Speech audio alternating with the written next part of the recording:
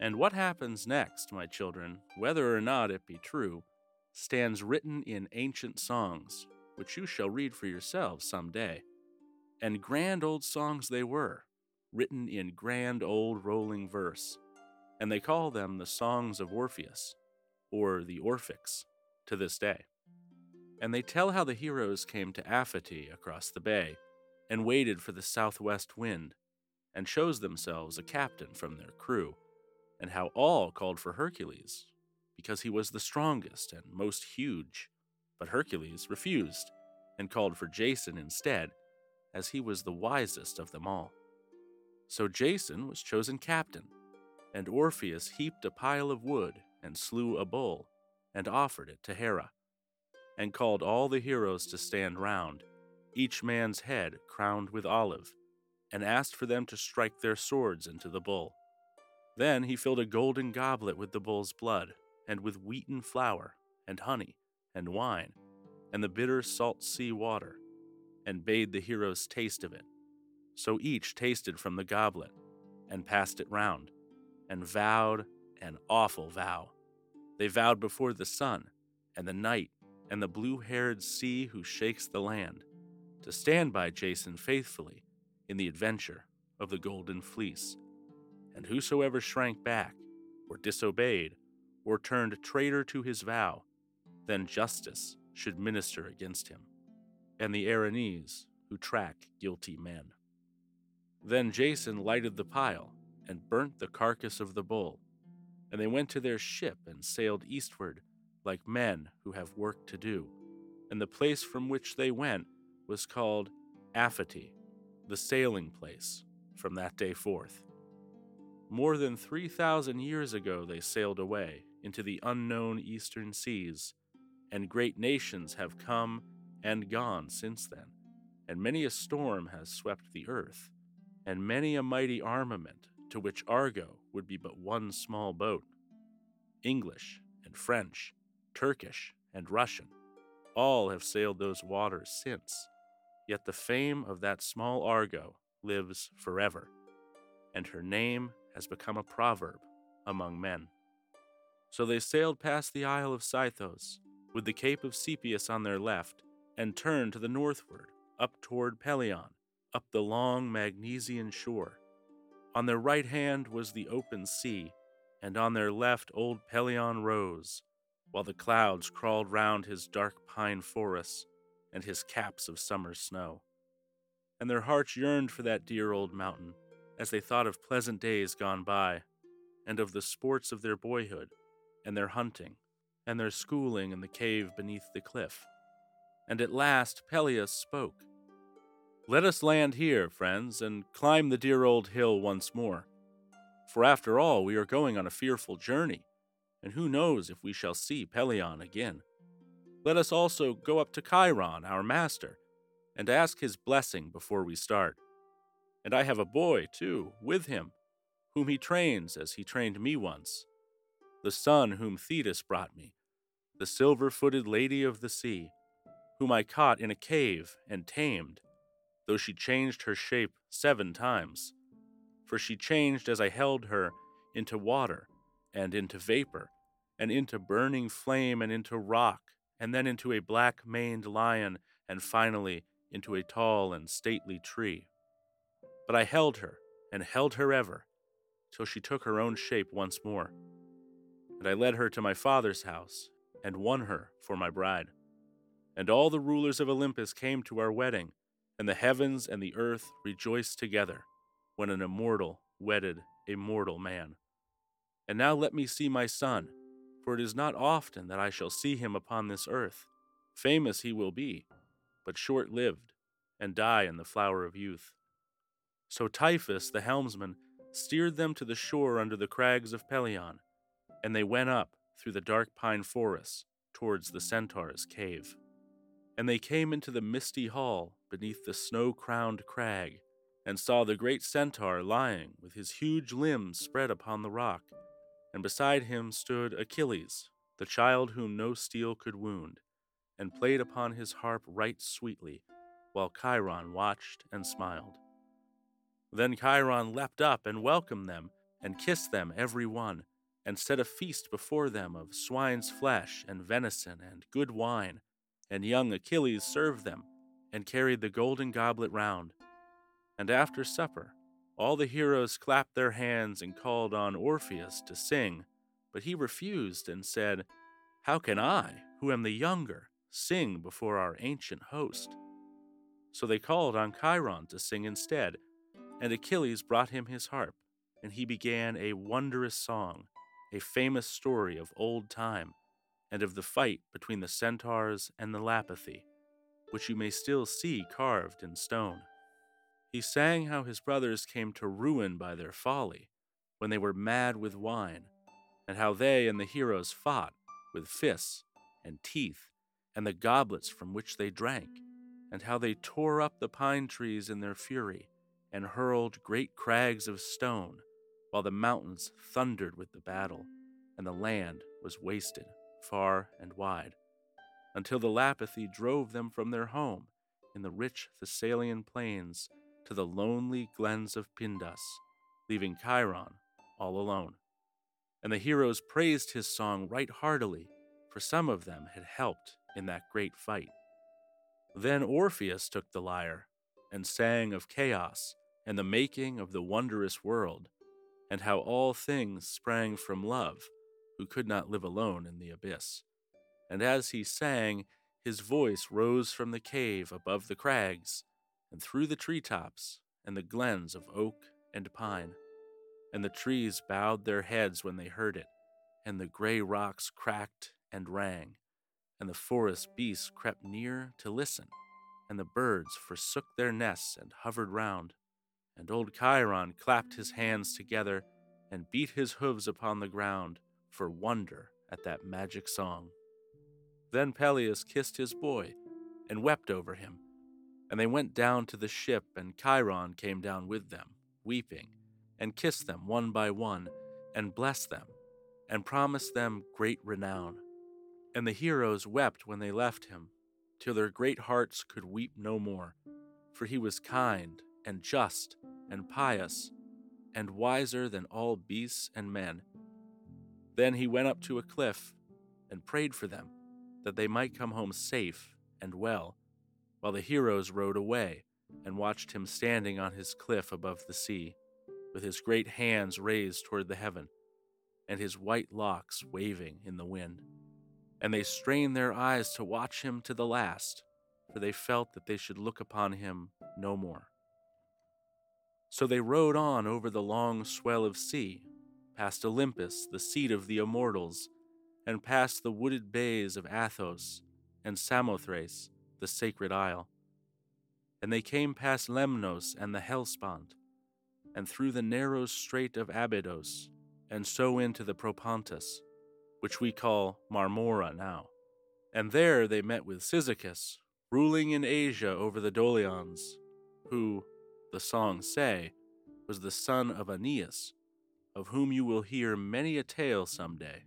For Homer tells us how he fought at Troy, and Virgil how he sailed away and founded Rome, and men believed until late years that from him sprang our old British kings.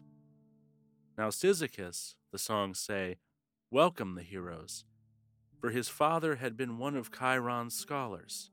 So he welcomed them and feasted them, and stored their ship with corn and wine, and cloaks and rugs, and, the songs say, with shirts, of which they no doubt stood in great need. But at night, while they lay sleeping, came down upon them terrible men, who lived with the bears in the mountains, like Titans or giants in shape, for each of them had 6 arms, and they fought with young firs and pines. But Heracles killed them all before morning with his deadly poisoned arrows. But among them, in the darkness, he accidentally slew Cyzicus, the kindly prince. They then got to their ships and to their oars, and Typhus bade them cast off the hawsers and go to sea. But as he spoke, a whirlwind came and spun the Argo round and twisted the hawsers together, so that no man could loose them. Then Typhus dropped the rudder from his hand and cried, "This comes from the gods above. But Jason went forward and asked counsel of the magic bough. Then the magic bough spoke and answered, "This is because you have slain Cyzicus, your friend, and must appease his soul, or you will never leave this shore."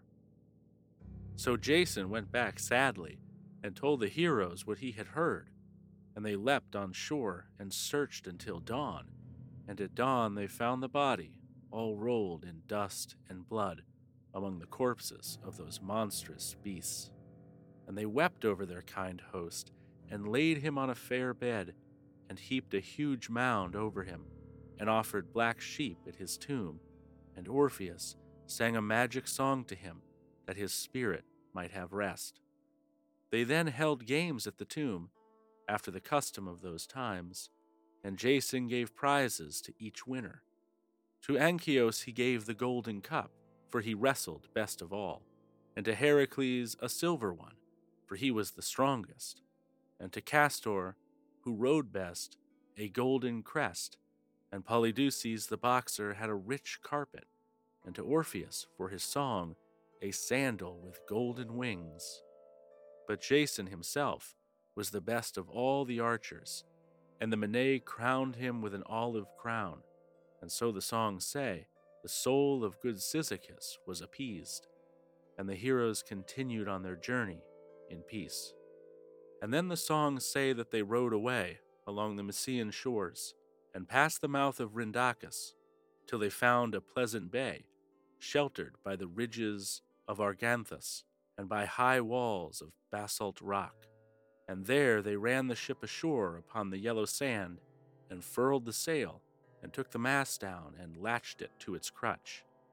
And next they let down the ladder, and went ashore to sport and rest.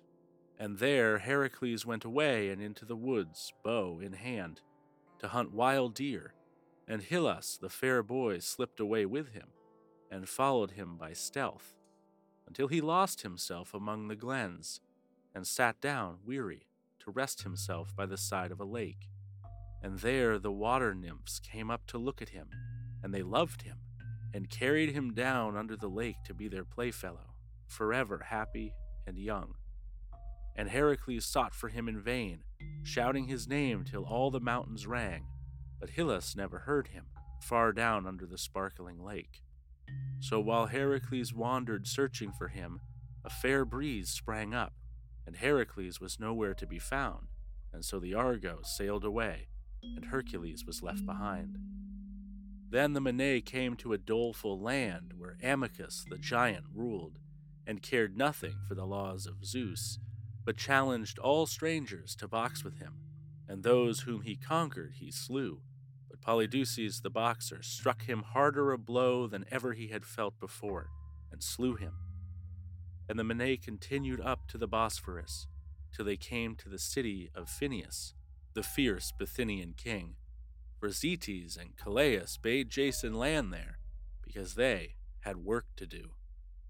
And they went up from the shore toward the city, through forests white with snow. And Phineus came out to meet them with a lean and woeful face, and said, "Welcome, gallant heroes, to the land of bitter blasts, a land of cold and misery. Yet I will feast you the best that I can." And he led them in, and set meat before them. And before they could put their hands to their mouths, down came two fearful monsters, the like of whom man had never seen. For they had the faces and the hair of fair maidens, but the wings and claws of hawks. And they snatched the meat from off the table, and flew shrieking out above the roofs. Then Phineus beat his breast and cried, "These are the Harpies, whose names are the Whirlwind and the Swift, the daughters of Wonder and of the Amber Nymph, and they rob us night and day. They carried off the daughters of Pandarus, whom all the gods had blessed, for Aphrodite fed them on Olympus with honey and milk and wine, and Hera gave them beauty and wisdom, and Athena skill in all the arts. But when they came to their wedding, the Harpies snatched them both away, and gave them to be slaves to the Erinyes, and live in horror all their days. And now they haunt me and my people and the Bosphorus with fearful storms and sweep away our food from off our tables, so that we starve in spite of all our wealth. Then up rose Zetes and Calais, the winged sons of the north wind, and said, Do you not know us, Phineus, and these wings which grow upon our backs? And Phineus hid his face in terror, but he answered not a word. Because you have been a traitor, Phineus, the Harpies haunt you day and night. Where is Cleopatra, our sister, your wife, whom you keep in prison? And where are her 2 children, whom you blinded in your rage at the bidding of an evil woman, and cast them out upon the rocks? Swear to us you will right our sister, and cast out that wicked woman, and then we will free you from your plague, and drive the whirlwind maidens from the south. But if not, we will put out your eyes, as you put out the eyes of your own sons. Then Phineus swore an oath to them, and drove out the wicked woman. And Jason took those 2 poor children, and cured their eyes with magic herbs. But Zetes and Calais rose up sadly and said, Farewell now, heroes all, farewell our dear companions, with whom we played on Pelion in old times, for a fate is laid upon us, and our day has come at last, in which we must hunt the whirlwinds over land and sea forever, and if we catch them, they die, and if not, we die ourselves. At that all the heroes wept, but the 2 young men sprang up and aloft into the air after the Harpies, and the battle of the winds began. The heroes trembled in silence as they heard the shrieking of the blasts, while the palace rocked and all the city and great stones were torn from the crags, and the forest pines were hurled earthward, north and south and east and west, and the Bosphorus boiled white with foam, and the clouds were dashed against the cliffs. But at last the battle ended, and the Harpies fled screaming toward the south, and the sons of the north wind rushed after them, and brought clear sunshine where they passed. For many a league they followed them, over the isles of the Cyclades, and away to the southwest across Hellas, till they came to the Ionian Sea, and there they fell upon the Echinades at the mouth of the Echalos. And those isles were called the Whirlwind Isles for many 100 years. But what became of Zetes and Calais I know not, for the heroes never saw them again, and some say that Heracles met them, and quarreled with them, and slew them with his arrows, and some say that they fell down from weariness and the heat of the summer sun, and that the sun god buried them among the Cyclades, in the pleasant isle of Tenos, and for many hundreds of years their grave was shown there, and over it a pillar, which turned to every wind. But those dark storms and whirlwinds haunt the Bosphorus to this day. But the Argonauts went eastward, out into the open sea, which we now call the Black Sea, but it was called the Euxine then. No Hellen had ever crossed it, and all feared that dreadful sea, and its rocks, and shoals, and fogs, and bitter freezing storms. And they told strange stories of it, some false and some half true, how it stretched northward toward the ends of the earth, and the sluggish putrid sea, and the everlasting night, and the regions of the dead.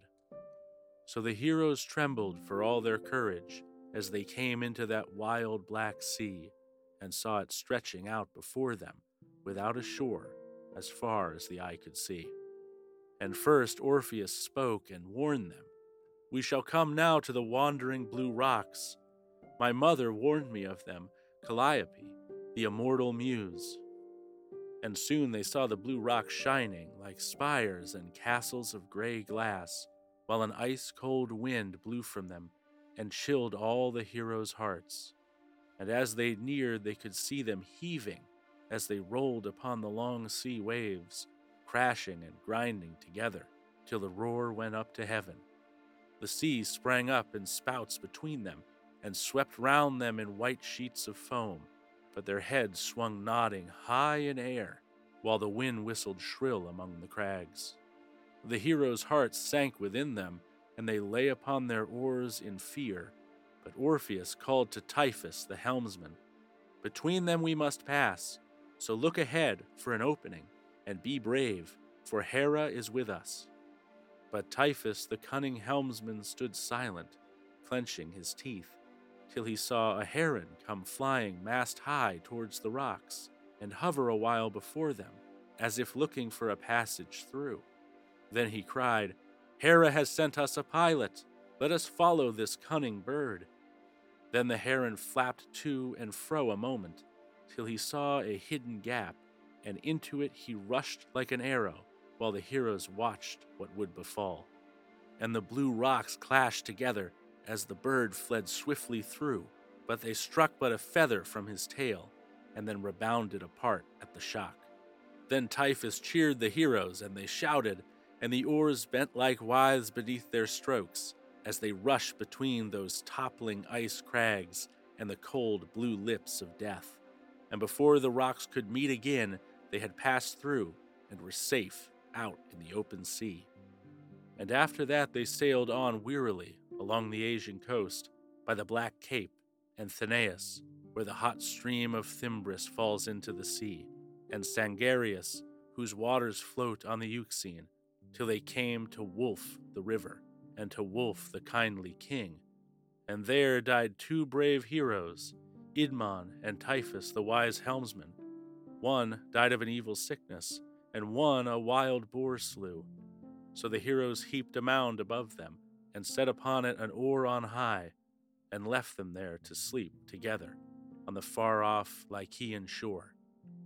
But Idas killed the boar, and avenged Typhus, and Anchios took the rudder and was helmsman, and steered them on toward the east.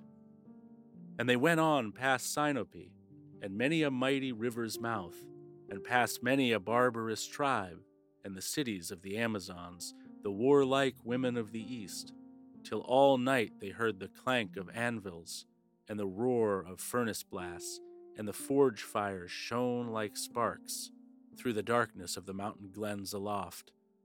For they were come to the shores of Calebes, the smiths who never tire, but serve Ares, the cruel war god, forging weapons day and night. And at day dawn they looked eastward, and midway between the sea and sky they saw white snow peaks hanging, glittering sharp and bright above the clouds.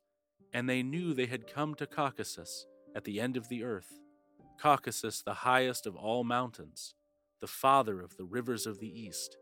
On his peak lies chained the Titan, while a vulture tears his heart, and at his feet are piled dark forests round the magic Colchian land. And they rode 3 days to the eastward, while Caucasus rose higher hour by hour, till they saw the dark stream of Phasis rushing headlong into the sea, and, shining above the treetops, the golden roofs of King Aeetes, the child of the sun. Then out spoke Anchios the helmsman, "We are come to our goal at last, for there are the roofs of Aeetes, and the woods where all poisons grow. But who can tell us where among them is hidden the golden fleece? Many a toil must we bear before we find it, and bring it home to Greece." And Jason cheered the heroes, for his heart was high and bold, and he said, "I will go up alone to Aeetes, though he be the child of the sun, and win him with soft words. Better so than to go all together, and to come to blows at once." But the Mene would not stay behind, so they rowed boldly up the stream. And a dream came to Aeetes, and filled his heart with fear, and he thought he saw a shining star which fell into his daughter's lap, and that Medea, his daughter, took it gladly, and carried it to the riverside, and cast it in, and there the whirling river bore it down, and out into the Euxine Sea. Then he leapt up in fear, and bade his servants bring his chariot, that he might go down to the riverside and appease the nymphs, and the heroes whose spirits haunt the bank. So he went down in his golden chariot, and his daughters by his side, Medea, the fair witch maiden, and Chalciope, who had been Phrixus's wife, and behind him a crowd of servants and soldiers, for he was a rich and mighty prince. And as he drove down by the greedy river, he saw Argo sliding up beneath the bank, and many a hero within her, like immortals for beauty and for strength, as their weapons glittered round them in the level morning sunlight through the white mist of the stream. But Jason was the noblest of all, for Hera, who loved him, gave him beauty and tallness and terrible manhood. And when they came near together and looked into each other's eyes, the heroes were awed before Aeetes as he shone in his chariot, like his father, the glorious sun. For his robes were of rich gold tissue, and the rays of his diadem flashed fire, and in his hand he bore a jeweled scepter, which glittered like the stars, and sternly he looked at them under his brows, and sternly he spoke aloud. Who are you, and what want you here that you come to my shores? Do you take no account of my rule, nor of my people, the Colchians who serve me, who never tired yet in the battle, and know well how to face an invader? And the heroes sat silent a while before the face of that ancient king, but Hera, the awful goddess, put courage into Jason's heart, and he rose and shouted loudly in answer. We are no pirates nor lawless men. We come not to plunder and to ravage or carry away slaves from your land, but my uncle, the son of Poseidon, Peleus, the Menaian king, he it is who has sent me on a quest to bring home the golden fleece. And these, too, my bold comrades, they are no nameless men, for some are the sons of immortals, and some of heroes far renowned, and we too never tire in battle, and know well how to give blows and to take, yet we wish to be guests at your table. It will be better so for both. Then the rage of Aeetes rushed up like a whirlwind, and his eyes flashed fire as he heard. But he crushed his anger down within his breast, and spoke a mild and cunning speech. If you will fight for the fleece with my Colchians, then many a man must die. But do you indeed expect to win from me the fleece in fight? So few are you and your band that if you be worsted, I can load your ship with your corpses. But if you will be ruled by me, you will find it better by far to choose the best man among you, and let him fulfill the labors which I demand. Then I will give him the golden fleece, for a prize and a glory to you all. So saying, he turned his horses and drove back in silence to the town, and the Menei sat silent with sorrow, and longed for Heracles and his strength, for there was no facing the thousands of Colchians and the fearful chance of war. But Chalciope, Phrixus's widow, went weeping to the town, for she remembered her Menaian husband and all the pleasures of her youth, while she watched the fair faces of his kinsmen and their long locks of golden hair. And she whispered to Medea, her sister, Why should all these brave men die? Why does not my father give them up the fleece, that my husband's spirit may have rest? And Medea's heart pitied the heroes, and Jason most of all.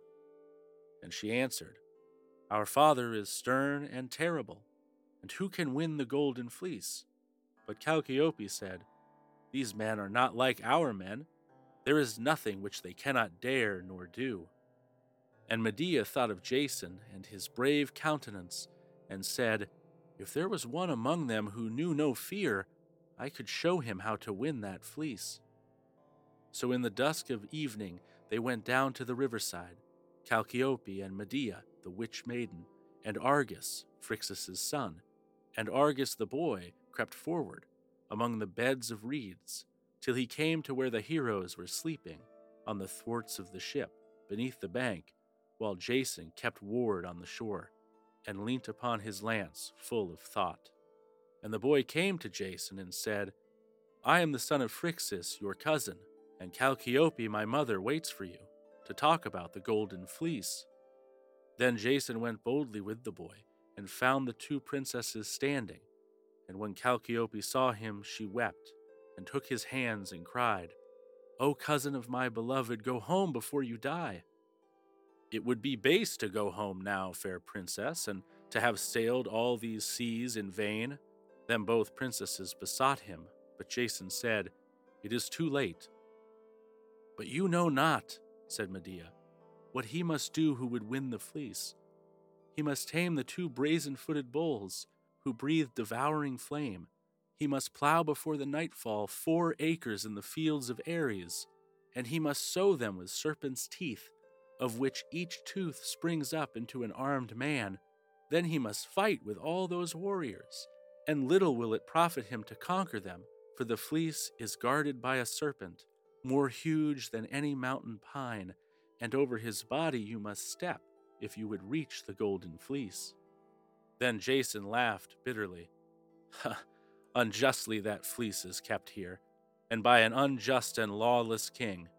And unjustly shall I die in my youth, for I will attempt it before another sun be set." Then Medea trembled and said, "No mortal man can reach that fleece unless I guide him through. For round it, beyond the river, is a wall full 9 ells high, with lofty towers and buttresses, and mighty gates of 3-fold brass. And over the gates the wall is arched, with golden battlements above. And over the gateway sits Brimo, the wild witch huntress of the woods, brandishing a pine torch in her hands, while her mad hounds howl around. No man dare meet her or look upon her, but only I, her priestess, and she watches far and wide, lest any stranger should come near.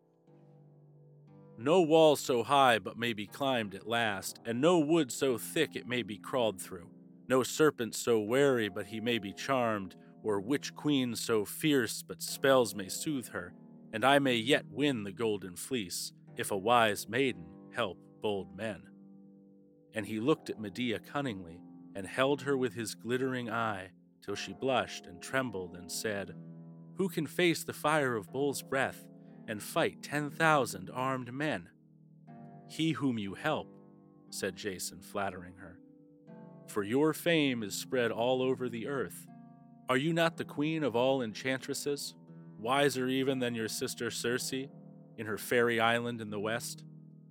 Would that I were with my sister Circe's in her fairy island in the west, far away from sore temptation and thoughts which tear the heart.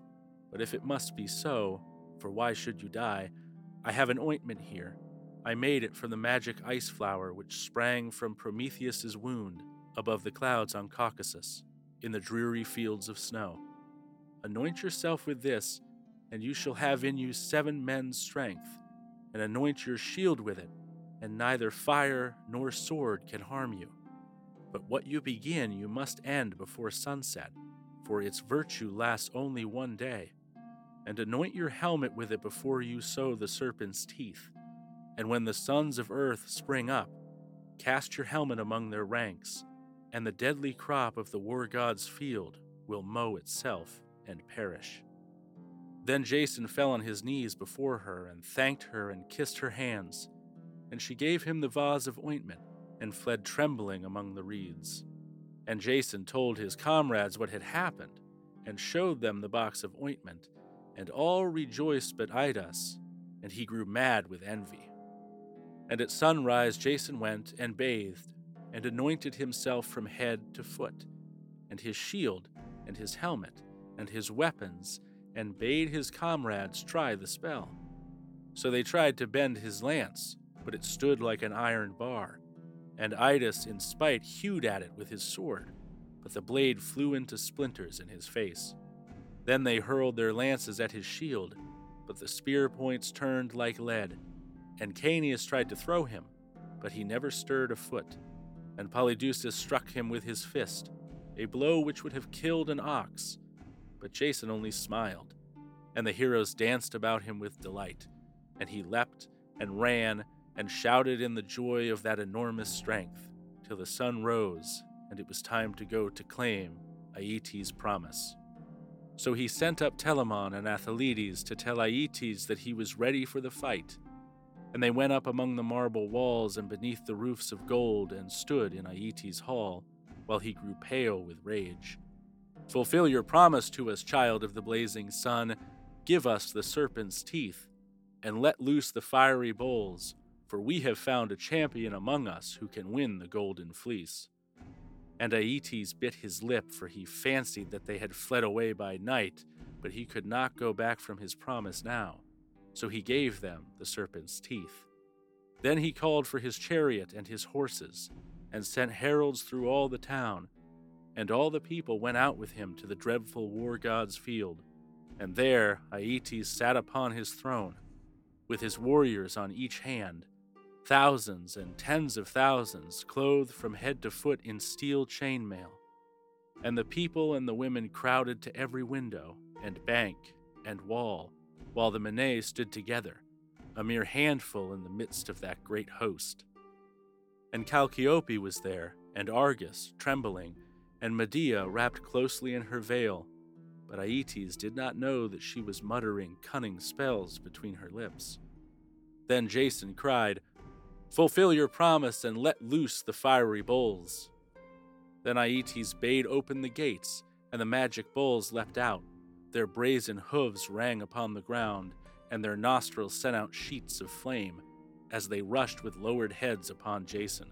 But he never flinched a step. The flame of their breath swept round him, but it singed not a hair of his head. And the bulls stopped short and trembled when Medea began her spell. Then Jason sprang upon the nearest and seized him by the horn, and up and down they wrestled till the bull fell groveling to his knees. For the heart of the brute had died within him, and his mighty limbs were loosed, beneath the steadfast eye of that dark witch maiden and the magic whisper of her lips. So both the bulls were tamed and yoked, and Jason bound them to the plow, and goaded them onward with his lance till they had plowed the sacred field of Ares. And all the Mene shouted, but Aeetes bit his lips with rage, for half of Jason's work was over, and the sun was yet high in heaven. Then he took the serpent's teeth and sowed them in the field, and waited what would befall. But Medea looked at him and at his helmet, lest he should forget the lesson she had taught. And every furrow heaved and bubbled, and out of every clod rose a man.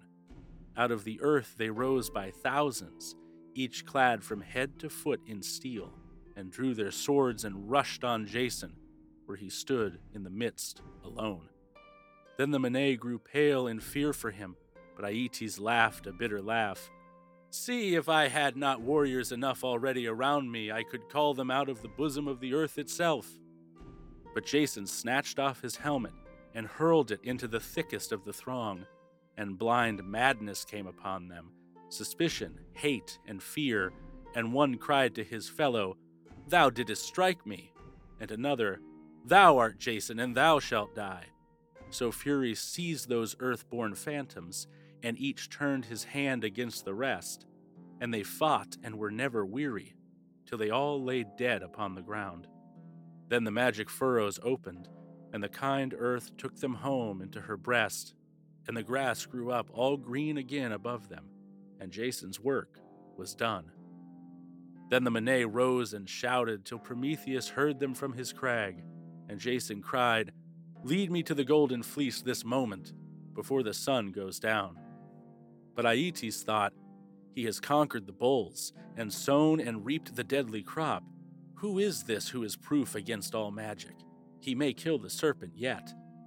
So he delayed and sat taking counsel with his princes, till the sun went down and all was dark. Then he bade the herald cry, "Every man to his home for the night. Tomorrow we will meet these heroes, and speak more of the golden fleece." Then he turned and looked at Medea. "This is your doing, false witch maid. You have helped these yellow-haired strangers and brought shame upon your father and yourself."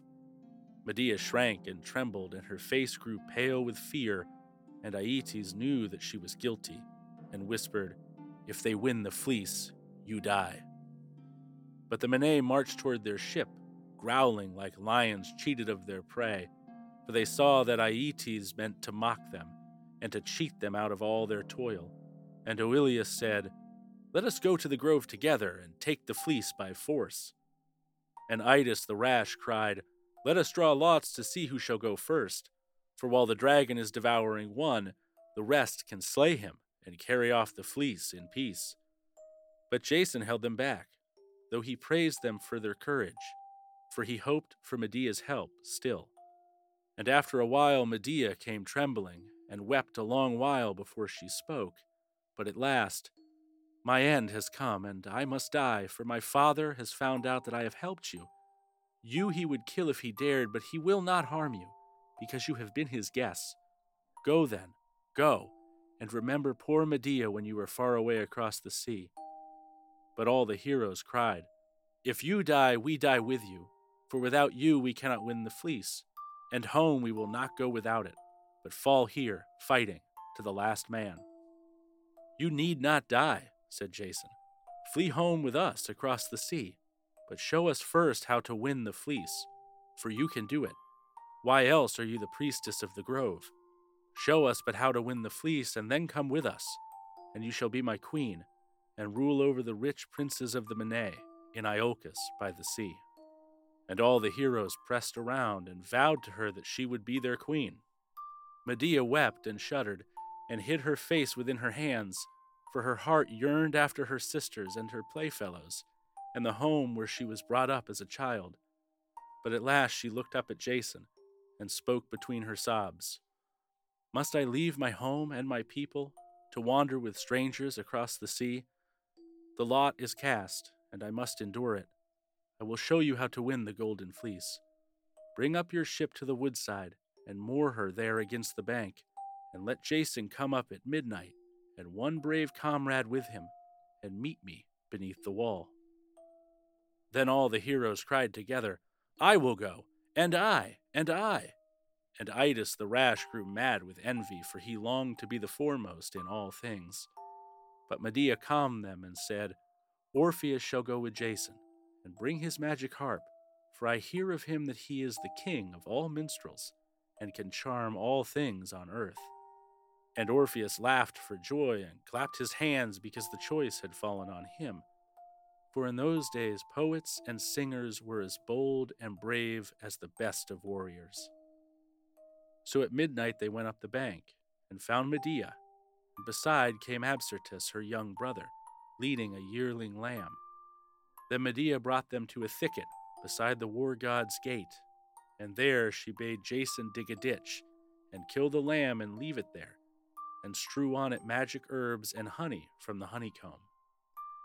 Then sprang up through the earth, with the red fire flashing before her, Brimo, the wild witch huntress, while her mad hounds howled around. She had one head like a horse's, and another like a ravening hound's, and another like a hissing snake's, and a sword in either hand. And she leapt into the ditch with her hounds, and they ate and drank their fill, while Jason and Orpheus trembled, and Medea hid her eyes. And at last the witch queen vanished, and fled with her hounds into the woods, and the bars of the gates fell down, and the brazen doors flew wide, and Medea and the heroes ran forward and hurried through the poison wood, among the dark stems of the mighty beeches, guided by the gleam of the golden fleece, until they saw it hanging on one vast tree in the midst. And Jason would have sprung to seize it, but Medea held him back, and pointed shuddering to the tree foot, where the mighty serpent lay, coiled, in and out among the roots, with a body like a mountain pine. His coils stretched many a fathom, spangled with bronze and gold, and half of him they could clearly see, but no more, for the rest of him lay in darkness far beyond.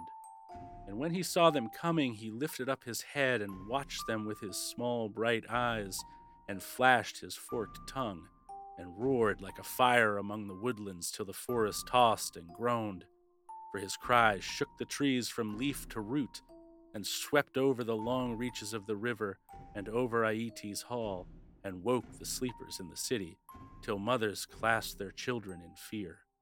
But Medea called gently to him, and he stretched out his long spotted neck, and licked her hand, and looked up into her face as if to ask for food. Then she made a sign to Orpheus, and he began his magic song. And as he sung, the forest grew calm again, and the leaves on every tree hung still, and the serpent's head sank down, and his brazen coils grew limp, and his glittering eyes closed lazily, till he breathed as gently as a child, while Orpheus called to pleasant slumber, who gives peace to men and beasts and waves. Then Jason leapt forward warily and stepped across that mighty snake and tore the fleece from off the tree trunk, and the four rushed down the garden to the bank where the Argo lay. There was a silence for a moment, while Jason held that golden fleece on high. Then he cried, "Go now, good Argo, swift and steady, if ever you would see Pelion more." And she went, as the heroes drove her, grim and silent all, with muffled oars, till the pine wood bent like willow in their hands, and the stout Argo groaned beneath their strokes. On and on beneath the dewy darkness they fled swiftly down the swirling stream, underneath black walls and temples and the castles of the princes of the east, past Sluthmas and fragrant gardens, and groves of all strange fruits, past marshes where fat kine lay sleeping, and long beds of whispering reeds, till they heard the merry music of the surge upon the bar, as it tumbled in the moonlight all alone. Into the surge they rushed, and Argo leapt the breakers like a horse, for she knew the time was come to show her mettle, and win honor for the heroes and herself. Into the surge they rushed, and Argo leapt the breakers like a horse, till the heroes stopped all panting, each man upon his oar, as she slid into the still broad sea. Then Orpheus took out his harp and sang a song, till the heroes' hearts rose high again, and they rode on stoutly and steadfastly away into the darkness of the west.